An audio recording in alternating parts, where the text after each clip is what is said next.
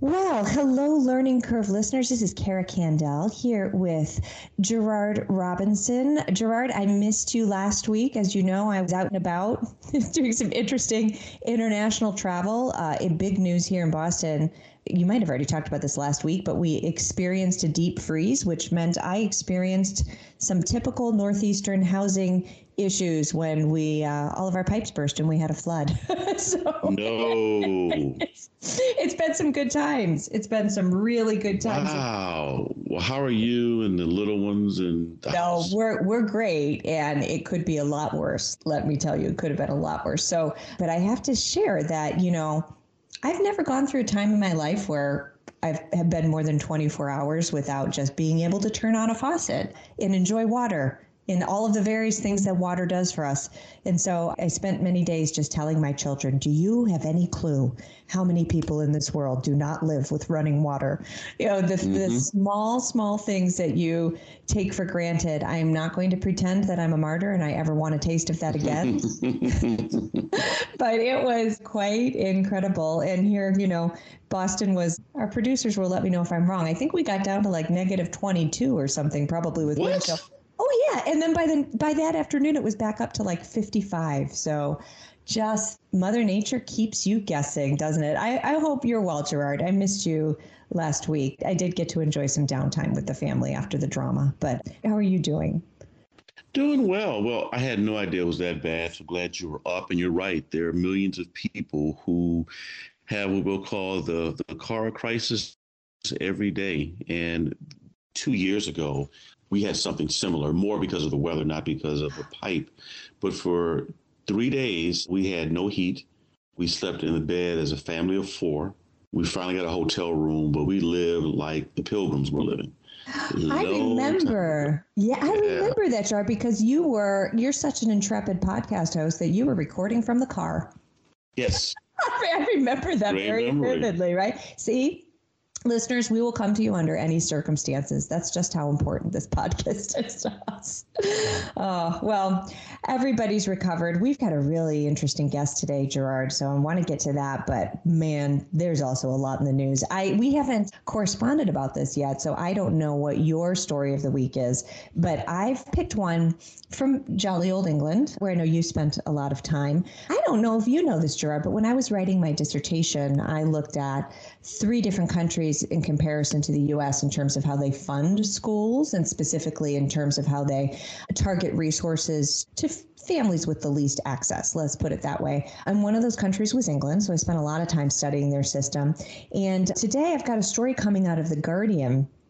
This title is going to sound eerily familiar to anything that we would hear here in the U.S., and it is 250,000 children enter secondary school without basic maths, yes, maths plural, and English. So this has nothing to do with England's system of school funding, but one of the things that I learned and didn't know when I was doing my dissertation is just how often the U.S. and British education systems mirror one another. And I mean that by saying I think that we tend to take both good and bad ideas from one another, and you can sort of watch the pendulum swing. Of course, their system of education goes back a bit further than ours in many respects.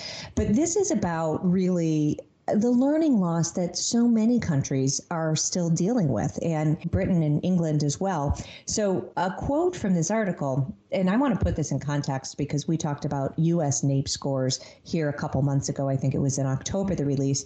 So there was a goal in Britain, in England, that 90% of students would be proficient or better in math and reading in England. And pre-pandemic, they were making some gains toward that goal.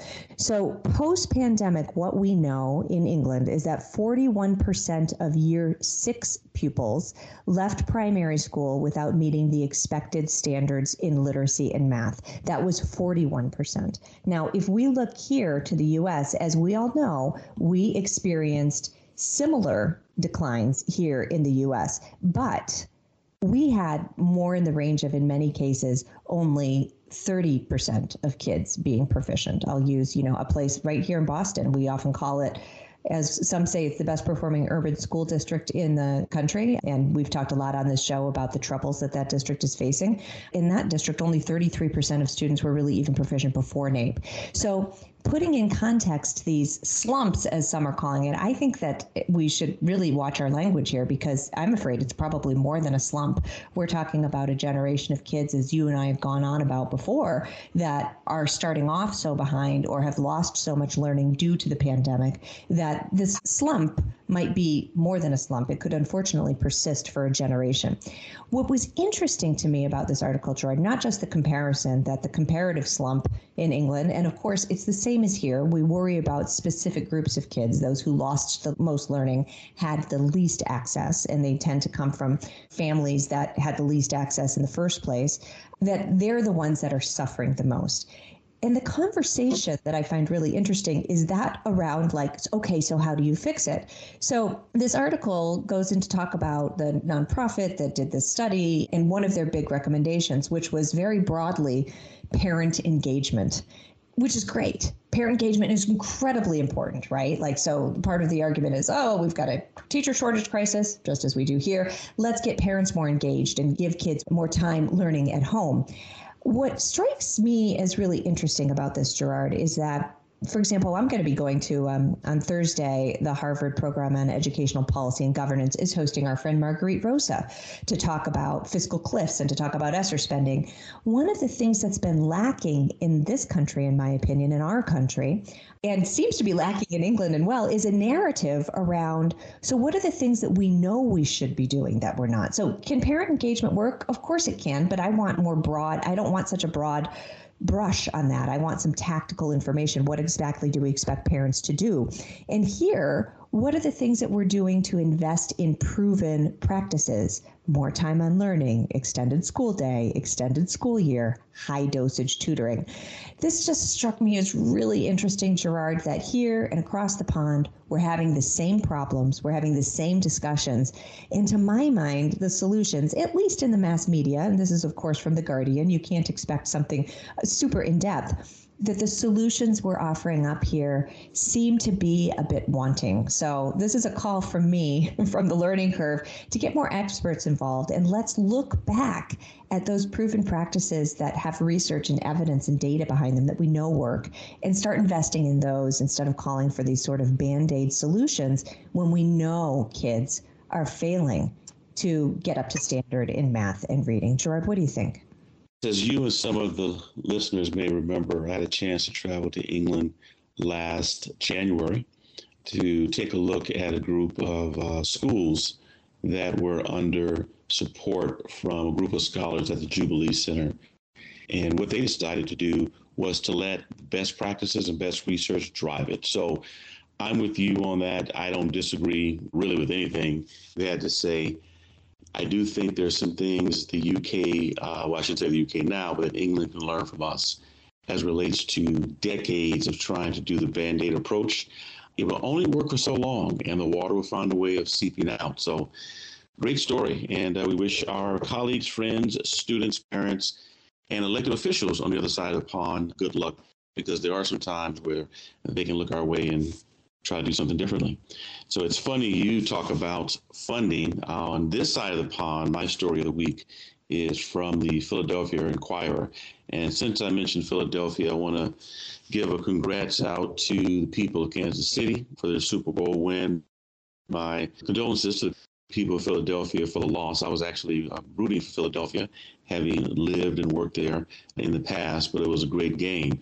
But there are a lot of people in Philadelphia, independent of football, who are pretty excited right now because, as the article notes in the opening, Commonwealth Court ruling is a massive win for education choice advocates. And this is from Jennifer Stefano, February 13th, 2023. We have talked a good deal about school finance on the learning curve. We've had scholars, we've had attorneys, and we've had parents on the show. So we can say here on this show that there's actually a ruling from the Pennsylvania Commonwealth Court, which affirmed that the Pennsylvania Constitution has said this all along. Kids deserve their education to be about meaningful opportunity, not a flawed and antiquated system. So meaning opportunity is something that a lot of education lawyers, judges, and advocates are going to hold on to for quite some time in Pennsylvania. Get this. The ruling is 786 pages. I can guarantee you and the readers, I have not read all 786 pages as of yet, but having looked at some of the documents, having looked at some of the reporting, and also having leaned over to speak to Professor Robinson, this is a major victory.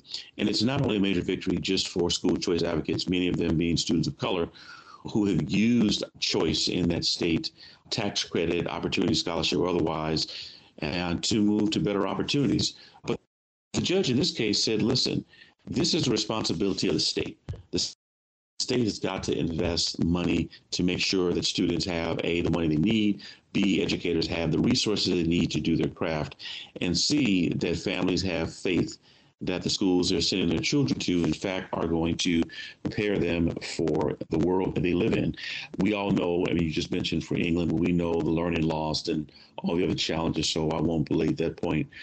But when the Pennsylvania court said that really we're calling for a, quote, efficient system of public education, it's pretty clear that families are going to push that the money should follow the child. Now, Pennsylvania is a large state, a lot of school systems. They've got some that are working well. They have some that are challenged. But this is going to be something to watch. Naturally, when we talk about school finance, funding is going to be a big area.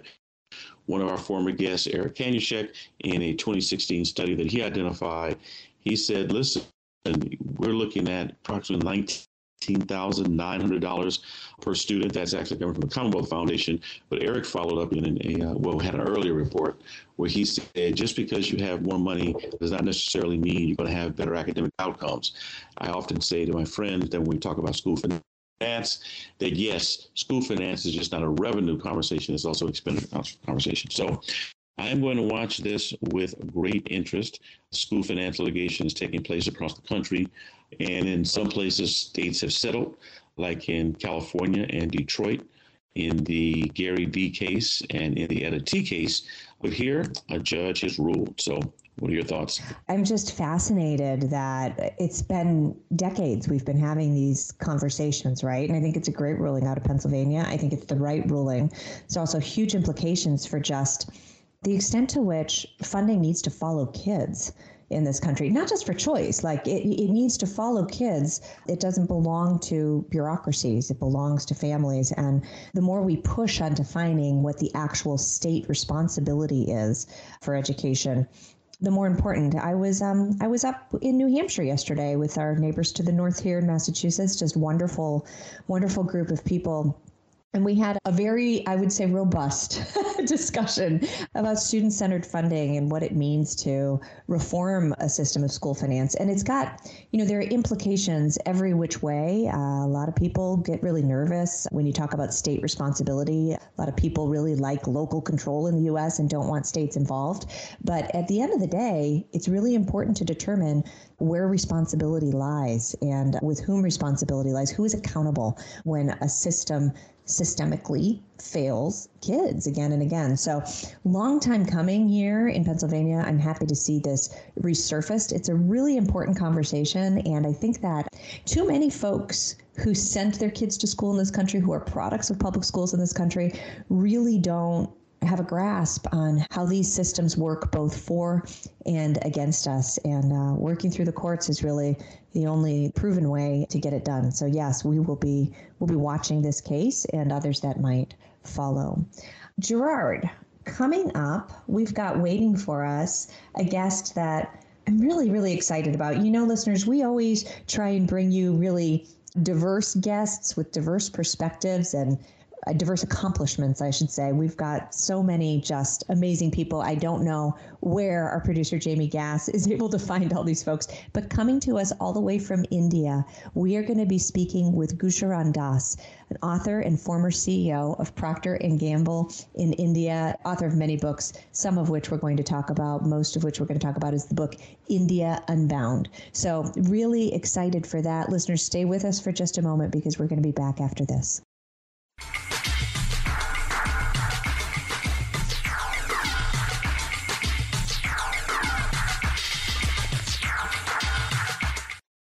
Welcome back, listeners. We are here with Gurcharan Das, an author and former CEO of Procter & Gamble India.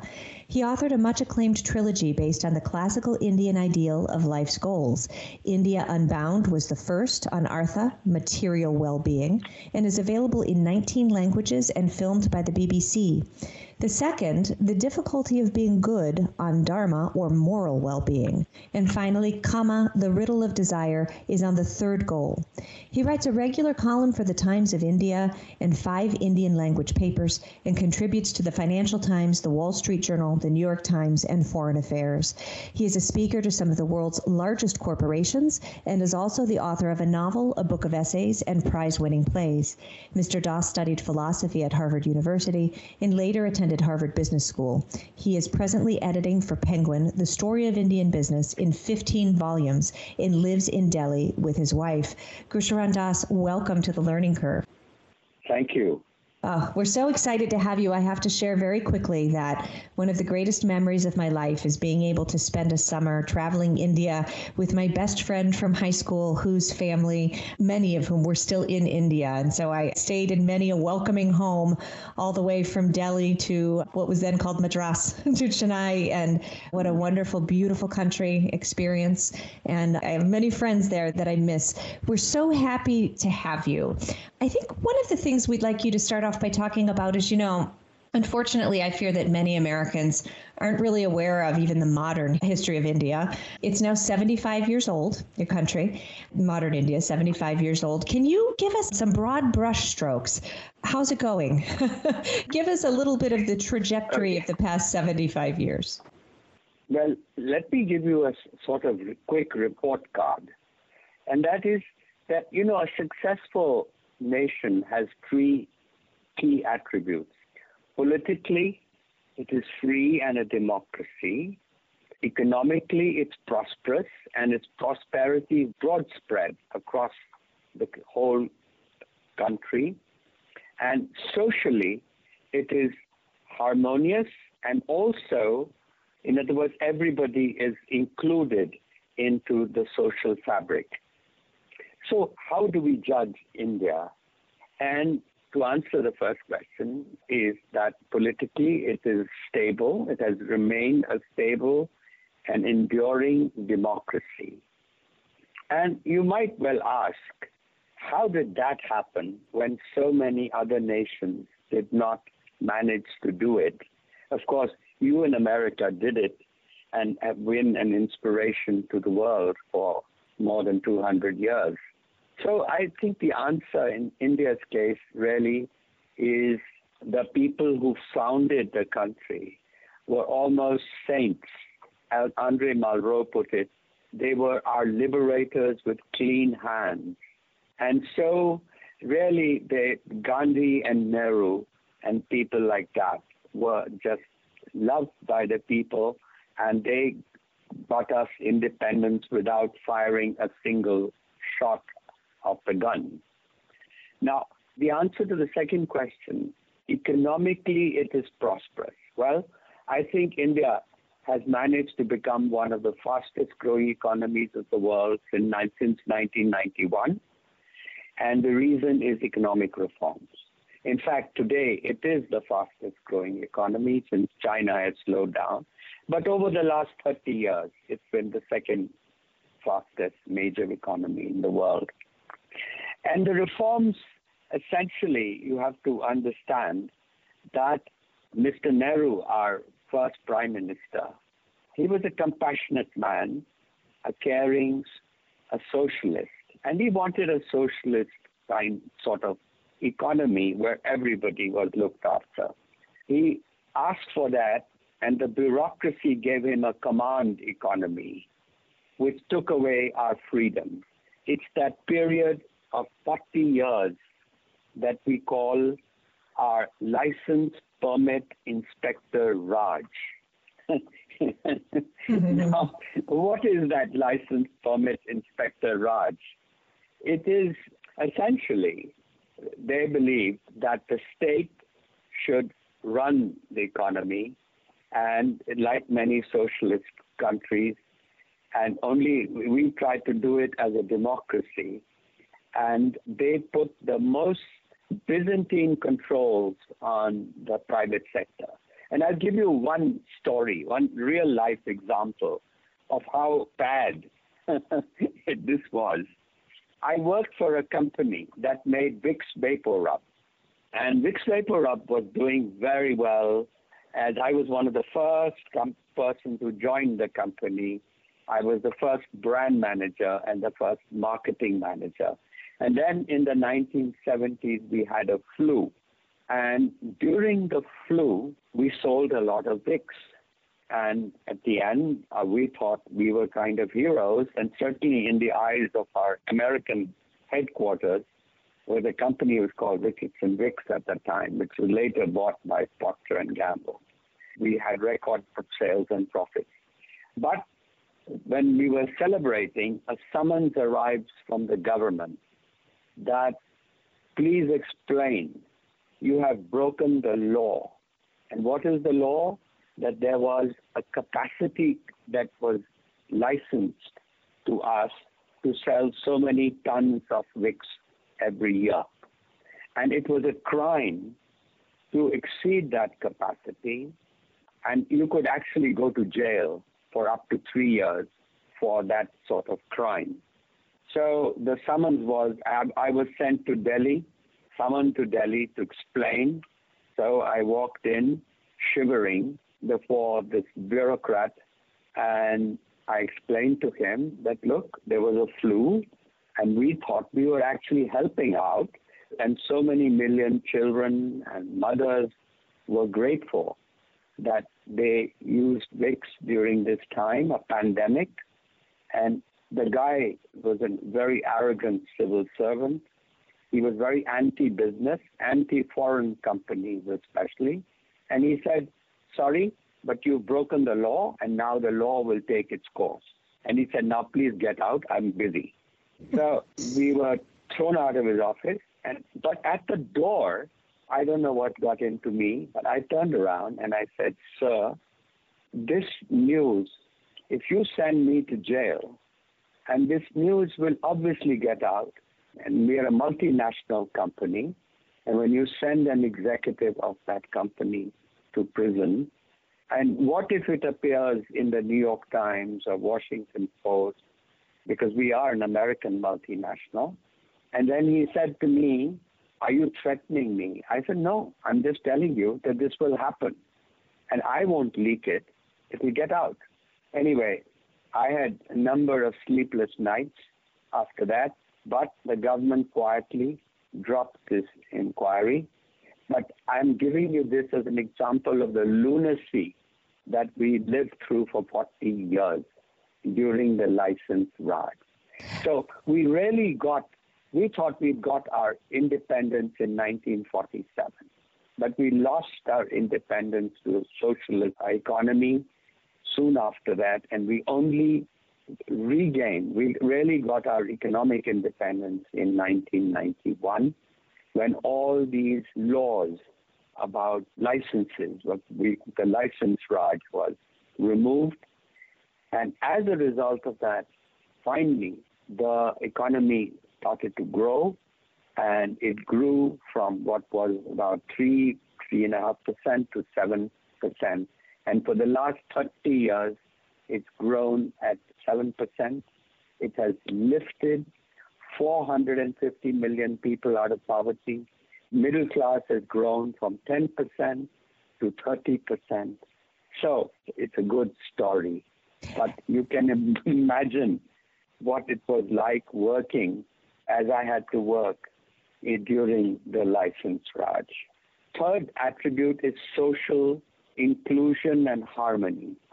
And I would say, in answer to that, India has certainly lifted its low-caste people amazingly, partly as a result of as what we call reservations or quotas, or you call it affirmative action in America.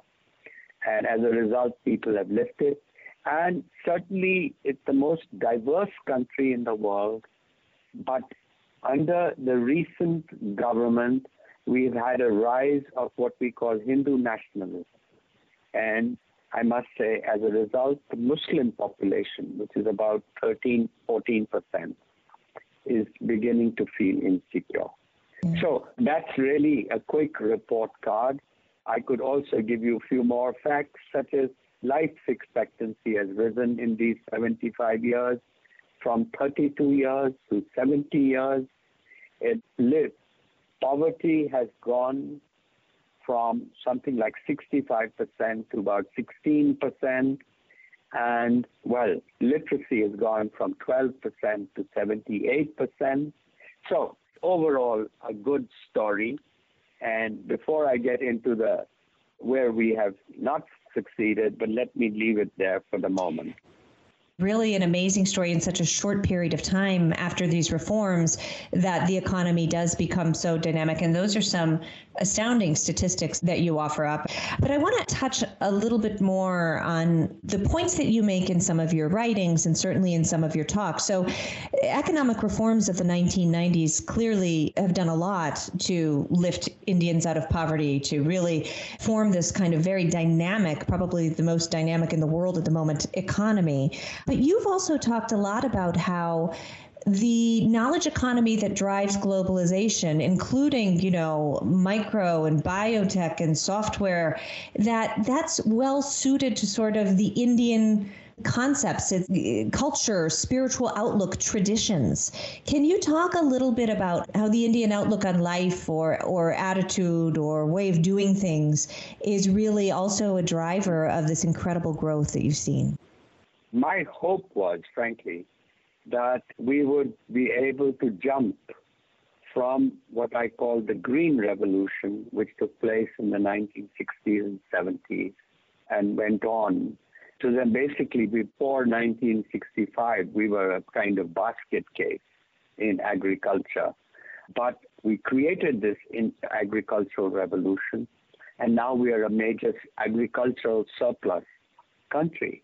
And then in the process, we did skip, in a way, the Industrial Revolution because we actually created an IT revolution. And we created cities like Bangalore and Hyderabad and Pune, which became identified. And we became the call center of the world. And the outshoring of jobs, the outsourcing. And frankly, it happened partly because the government did not know how to regulate it. The product of the IT revolution went through the telephone lines.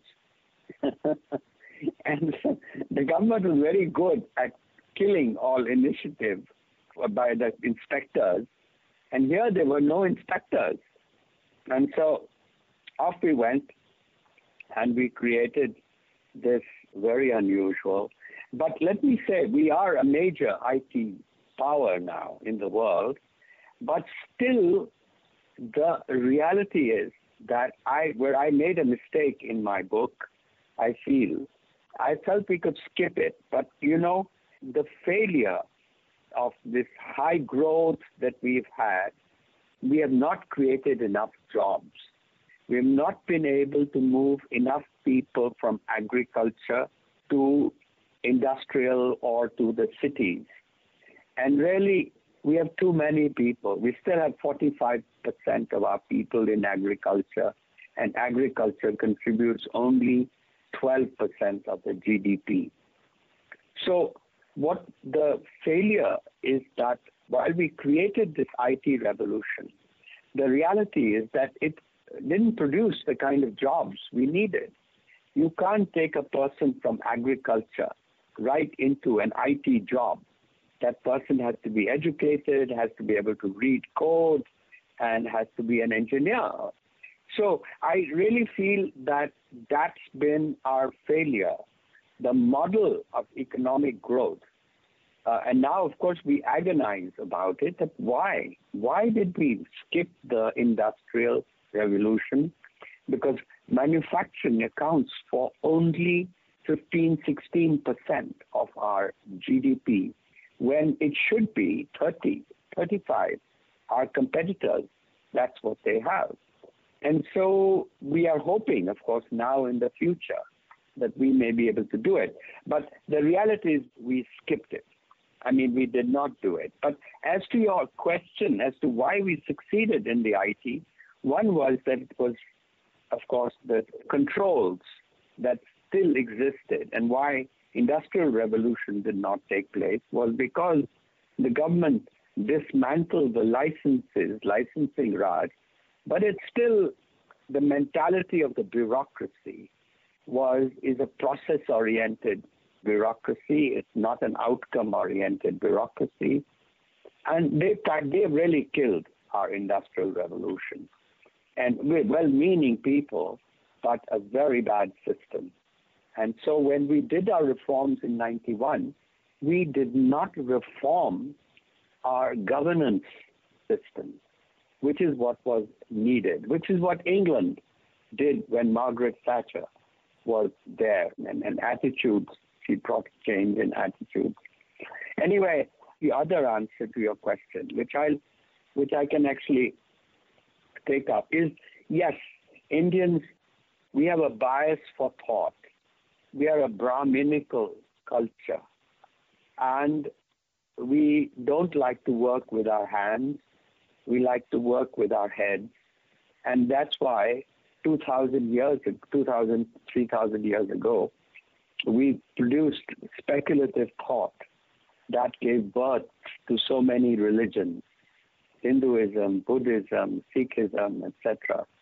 And so, yes, I do believe that the Indian society is more suited for intellectual labor. And I speak for the average person as well. So that's really an answer to your question. Well, sticking with the theme of reform, according to the Global Multidimensional Poverty Index of 2022, around 415 million people in India climbed out of poverty between 2005 to 2021, with incidences of poverty falling about 55%, just to over 16. You brought up the fact that you have worked in the private sector, you've seen bureaucracy. Explain that change to our listeners, but also share some things that maybe we don't know about the role that the free market and entrepreneurial spirit played in bringing more people out of poverty. Oh, absolutely. I think that's where a lesson is there for the whole world. The lesson that people were learning in the 1970s and 80s was that really democracy was a constraint. Democracy was not suited for poor countries, and it was a luxury of rich countries. And China, because the success of communism at that time, and in Russia and China, Soviet Union and China were the models, and even today, the success of the Chinese is very attractive to many, many countries in the world because they have achieved an economic miracle. But I think what India has shown is that while it's not an Asian tiger, when the speed China grew at 10%, India grew at 7%. Now, for a democracy, 7% growth is damn good. It's impressive.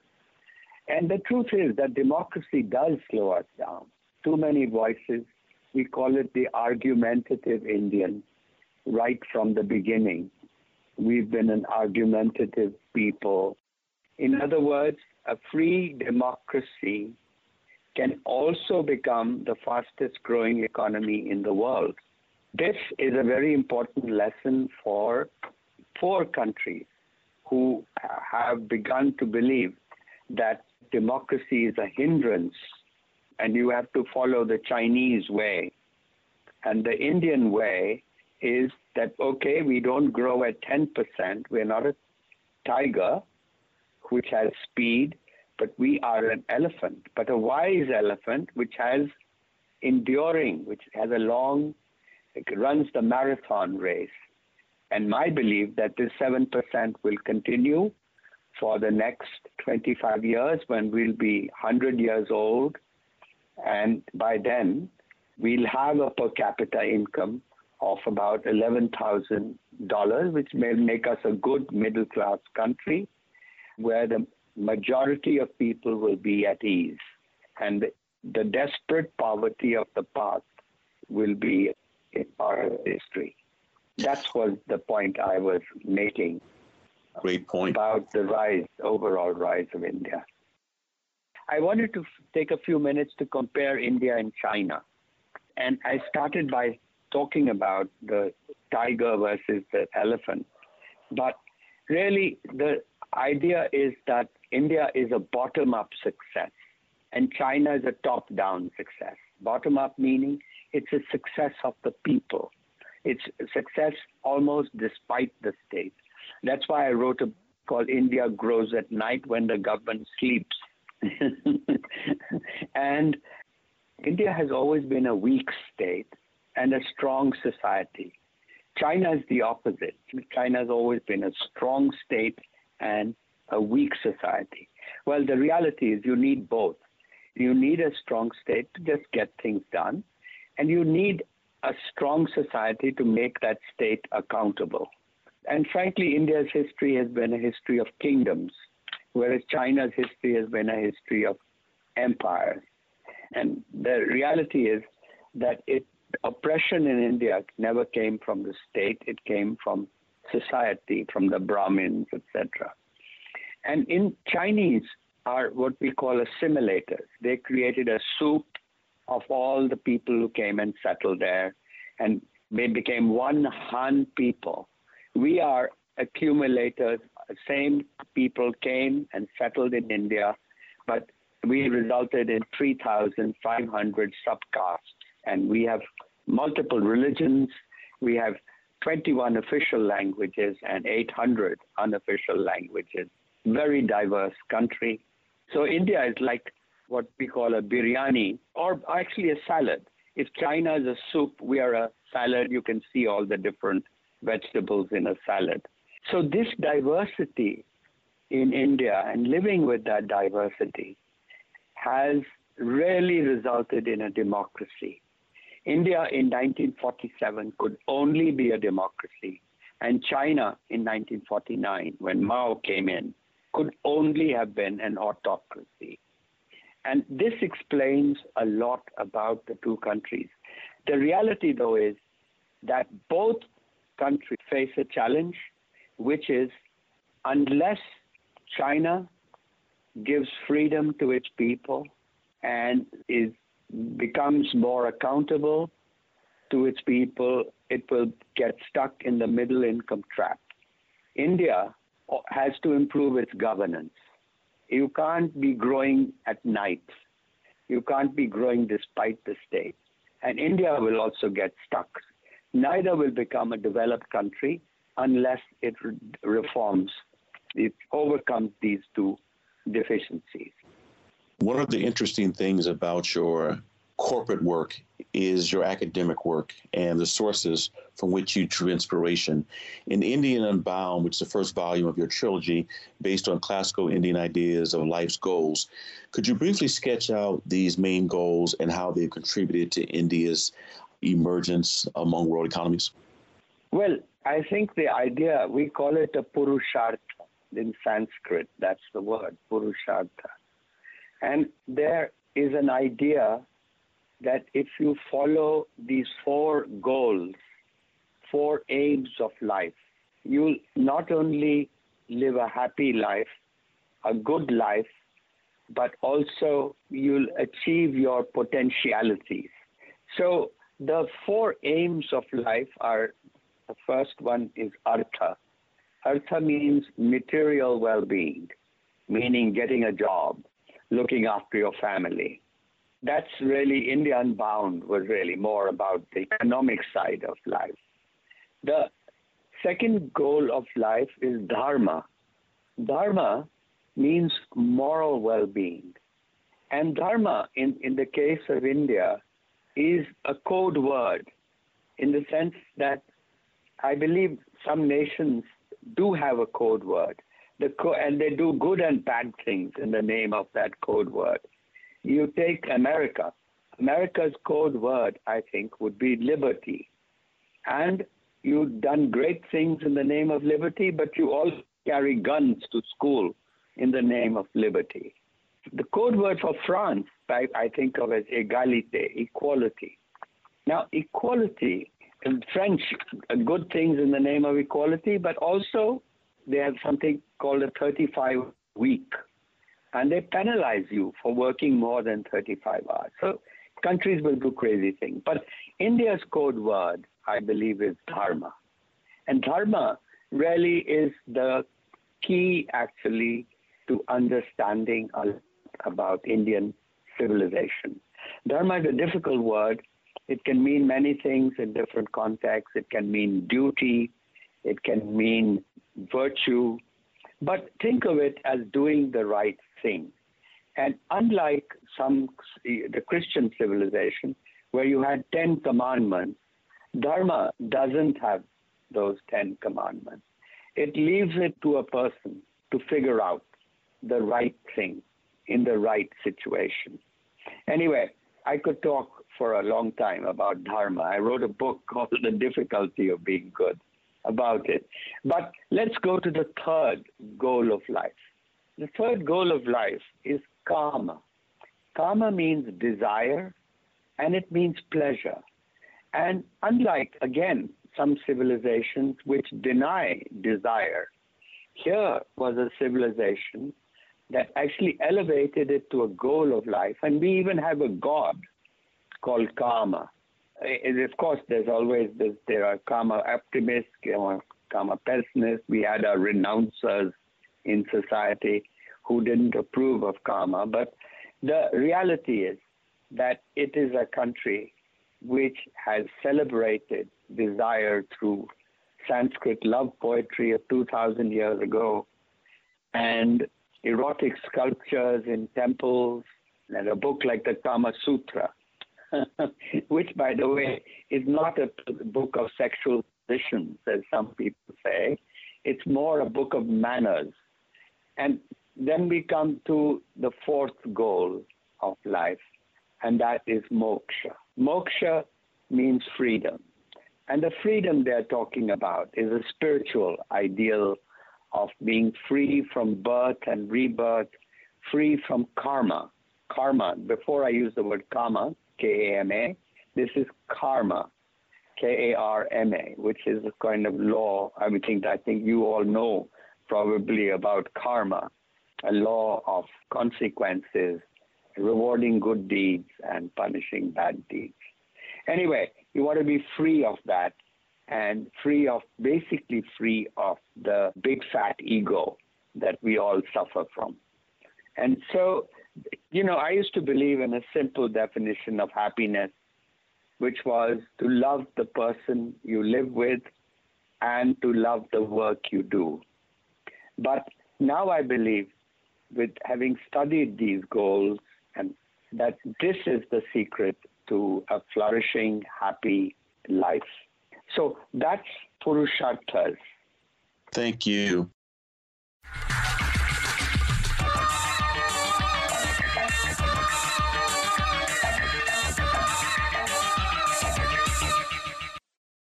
This week's Tweet of the Week comes to us from the Education Writers Association at Jill Barshay. Has been following hashtag tutoring research since before the hashtag COVID-19 pandemic. She tells listeners what the research says, discusses what type of tutoring schools are doing, and shares how she uses education research to find stories.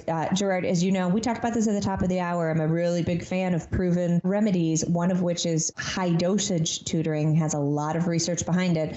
Lots of concern, at least in my brain, about the kind of tutoring schools are using with all of those ESSER funds. So this is a great tweet, and I encourage our listeners to check out Jill Barshay, her work on this. There's a great link via that tweet. Next week, Gerard, you're going to be speaking with Andreas Schleicher. You know him, heads up education studies for the OECD, another international guest, just another week on the learning curve. We're excited for that one, Gerard. Until then, you take care. We'll be back together soon. Take care. Bye.